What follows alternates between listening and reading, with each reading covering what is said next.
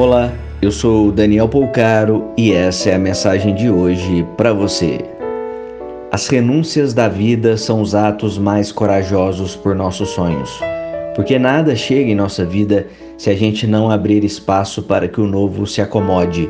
O nosso apego, inclusive aos sentimentos de menor vibração, atrapalha a conquista de algo que talvez está tão perto, mas não se consolida pela força contrária que estamos exercendo.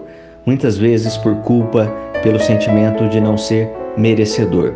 Que todos nós possamos então encontrar no amor imaterial do tempo e das coisas a força para abrir mais espaços em nossa vida. Pense nisso, compartilhe com quem você ama. Te convido a me seguir lá no Instagram. Procure por Daniel Polcaro com L. Um grande abraço de paz e luz.